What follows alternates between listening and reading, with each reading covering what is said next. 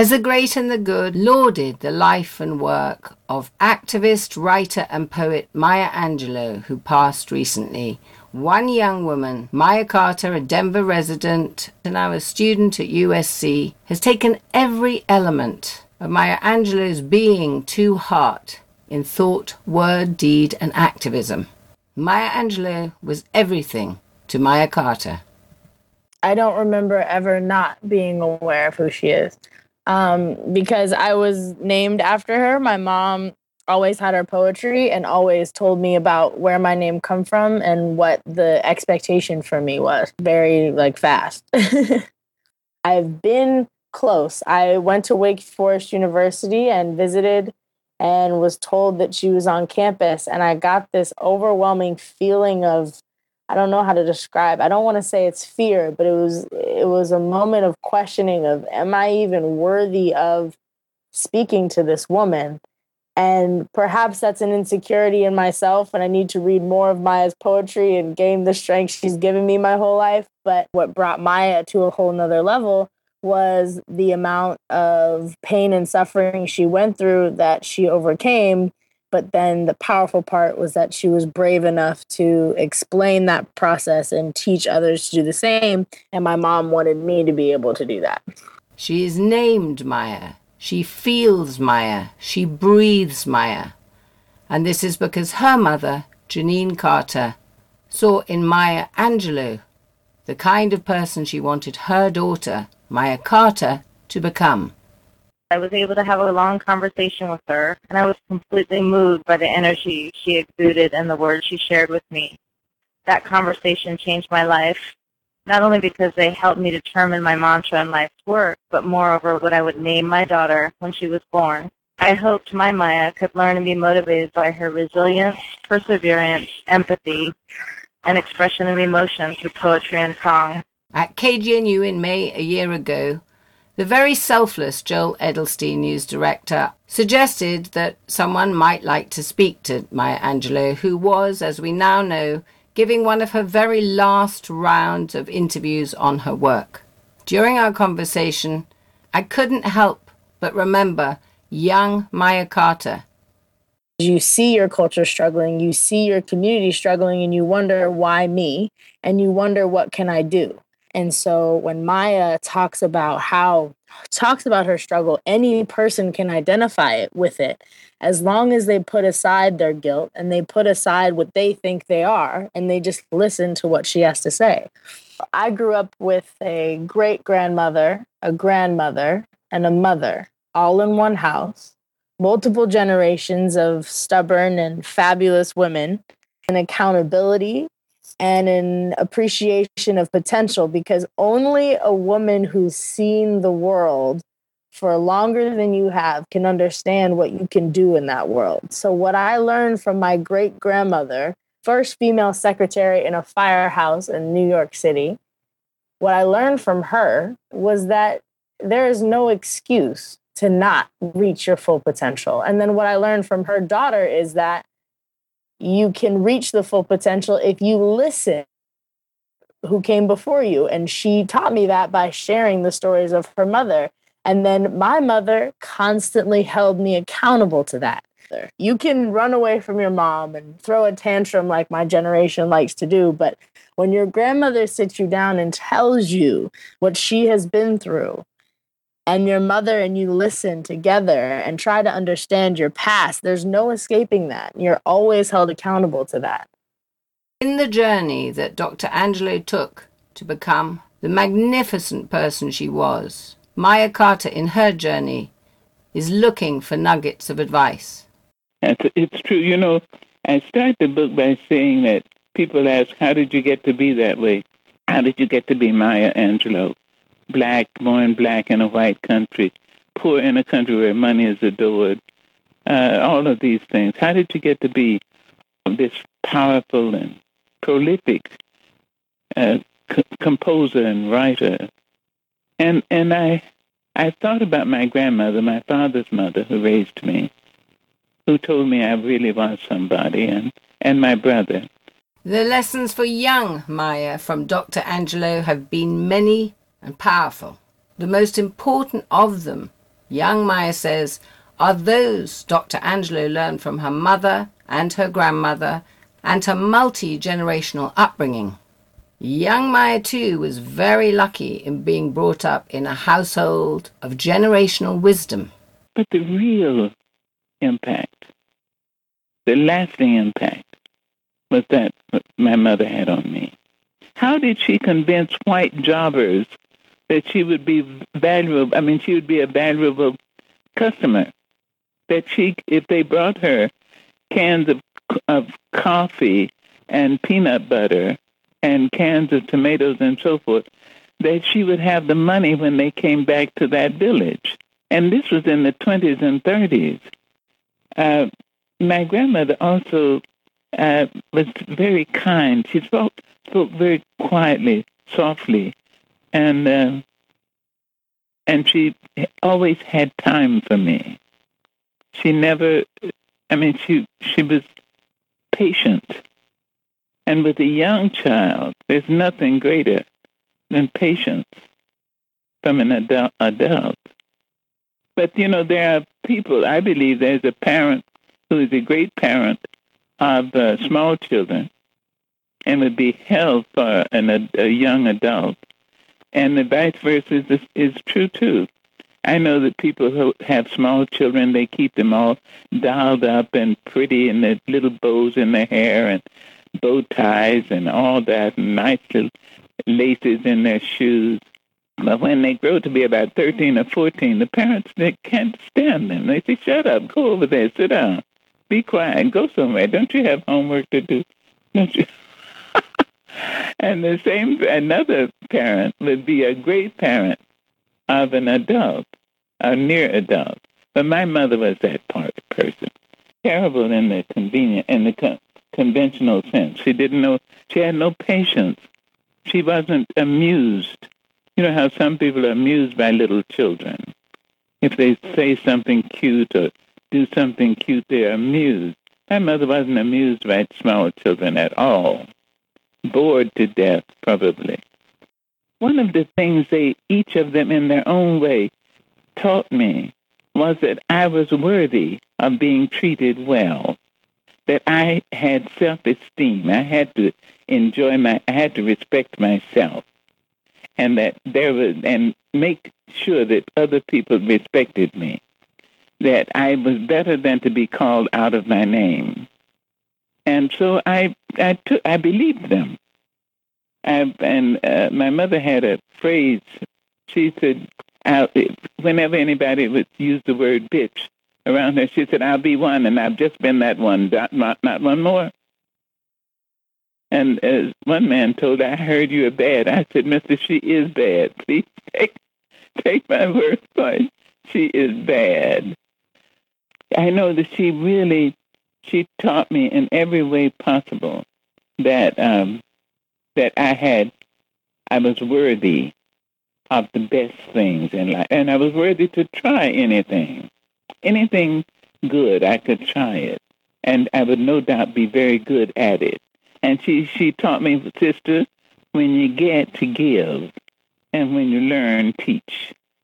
She said, now that'll take you all over the world. And it has done so. It has taken me to Yugoslavia to be a translator in Serbo-Croat, taken me to Egypt to live in Egypt as one of the 2 Americans in the Middle East in communication, and all over the world. Her family told her, as she says in the interview, is when you learn, teach. Be proud of what you learn and be confident enough to share it with your community. And that's something that especially women right now are struggling with, to keep their hands raised in classrooms, to be willing to stand up and present, to listen to men with open ears and then add what they actually feel. I'm never a fan of one person telling another how to live their life, but I am always a fan of a woman or man sharing what they've learned, because each story that someone has can help another person. And that's what Maya Angelou has done in her countless books. Mm-hmm. The specific and most important lesson for Maya Angelou and Maya Carter was a feeling of self-worth that standing up and speaking your mind is not only all right, but recommended. I was glad that to go back to the store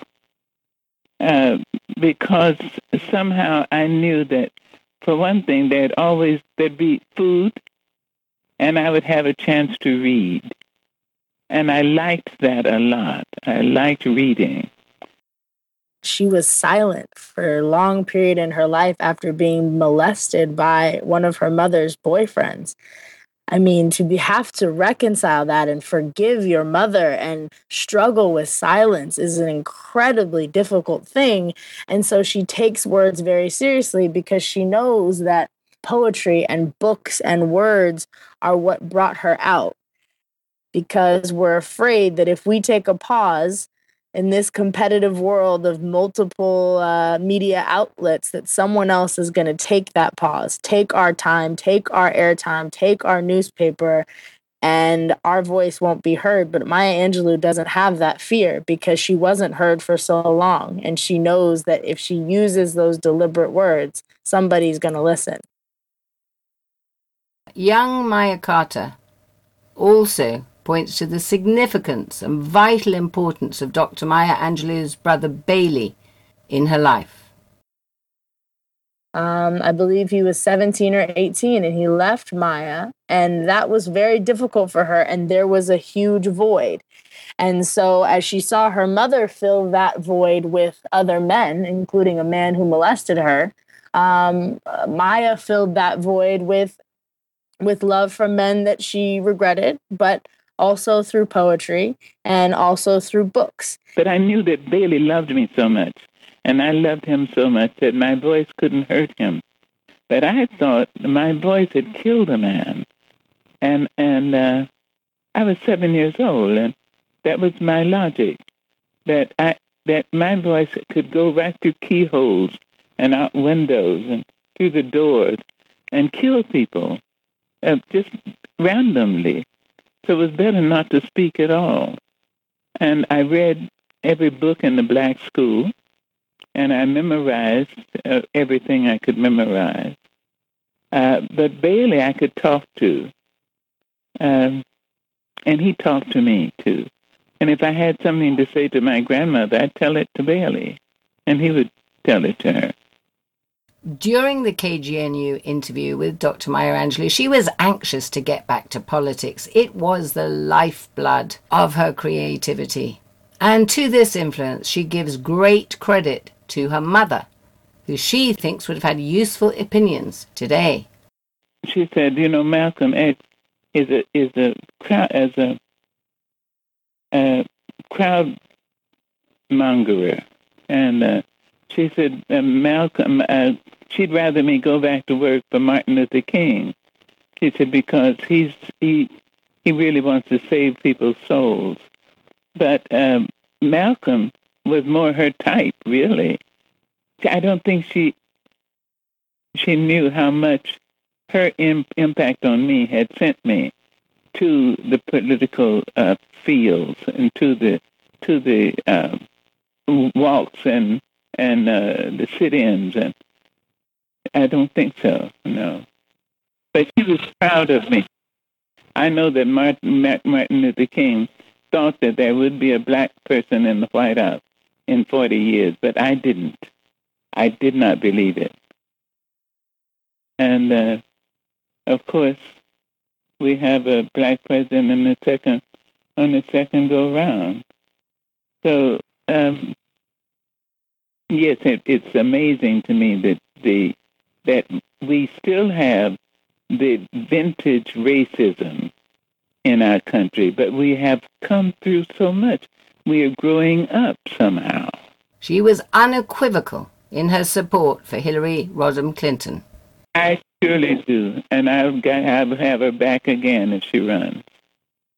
When at one point, some of the powerful Democrats called me down here and said, I hope that you'll tell Mrs. Clinton to step down because it's obvious that Senator Obama is going to be the nominee. So I said, no, if she steps down, I'll step down. I make a good friend. She said, I told her 20 years ago, if you ever run for anything, I've got your back. But for young Maya Carter, there are still aspects of politics today that make no sense to her as a young voter. But what doesn't make what also doesn't make sense is that they think that every Black person, because they self-identify as Black, would vote for a man who self-identifies as Black. When in reality, that's only a small piece of a subconscious understanding of a politician. Now, for Maya, as a powerful woman, just like Hillary Clinton, and as a Black human being, just like Obama, there's a serious break in identification where it would be easy for her to say, okay, am I more Black or am I more woman? But that's not the question. The question becomes, which policies do I identify more with? And so for Maya, Hillary Clinton being a friend, being a woman that she can speak to and identify with as a powerful woman in America is a policy issue and not a female male issue, because her policies will match up with the thoughts of Maya Angelou because of historical experiences that will match up due to how America treats people who are in the same boxes. Particularly striking to 19-year-old Maya Carter was a slight sense of disappointment in the progress of politics today. I think that you can feel, due to her amazing use of imagery, pessimism towards humanity. But you can also feel her optimism for the future of humanity. But the problem is that that's all found in her earlier works, and the future that she was optimistic about is currently occurring.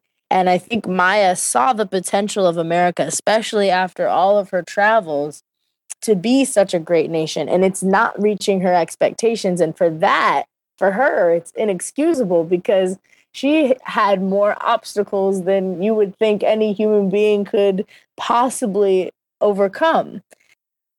So I think she's disappointed in the lack of growth that America has accomplished when she saw so much potential in them. There are some aspects of the world in 2014 that in the last conversation here for KGNU that Maya Angelou particularly wanted to address. So many need to be filled. We have a classism idea in our brain, and I don't know how that got there.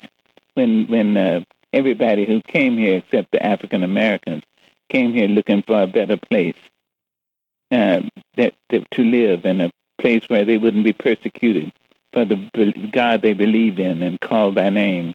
And yet, somehow we still have the idiocy of thinking that white makes right and right is might, and that's so stupid. But we've got a lot of idiocies that we have to work on, and I don't know which one first. That is to say, I think it was Frederick Douglass said, "Put your bucket down where you are. Whatever's going in your neighborhood, and you see it needs fixing, try to fix it." For young Maya Carter, it might be pessimism about humanity. As I came to my freshman year of college, and the only two books I brought with me were I Know Why the Caged Bird Sings and Maya Angelou poems. Just Give Me a Cool Drink of Water 'Fore I Die. It includes And Still I Rise and Oh Pray My Wings Are Gonna Fit Me Well. And I put them on my desk, and friends walked in and checked out my room and asked, "Who's Maya Angelou?" And I had to close my door.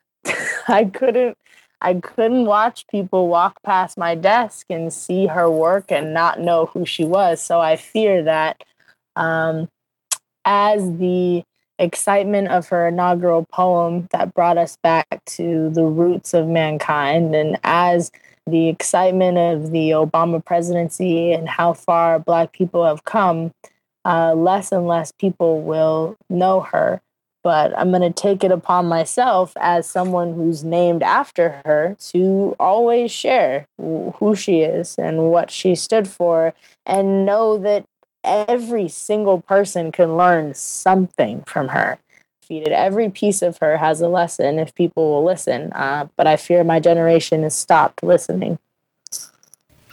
And as it happens, just 1 year on, USC freshman Maya Carter built the foundation for a nationwide movement, Motivate and Empower, or more simply, M&E. Social issues regarding socioeconomic status, gender, inequality, and an overall apathy among the student body was something she personally had to do something about.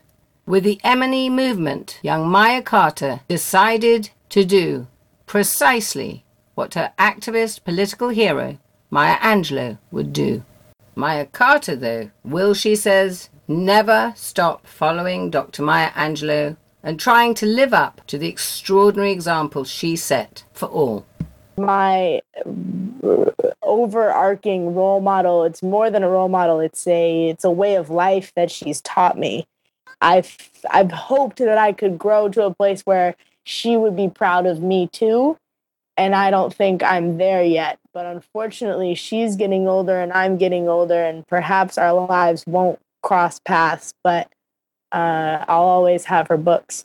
Maya Angelou said something interesting about legacy that I read a couple years ago. She said that I'm not ready to leave a legacy unless God is ready for me to leave a legacy.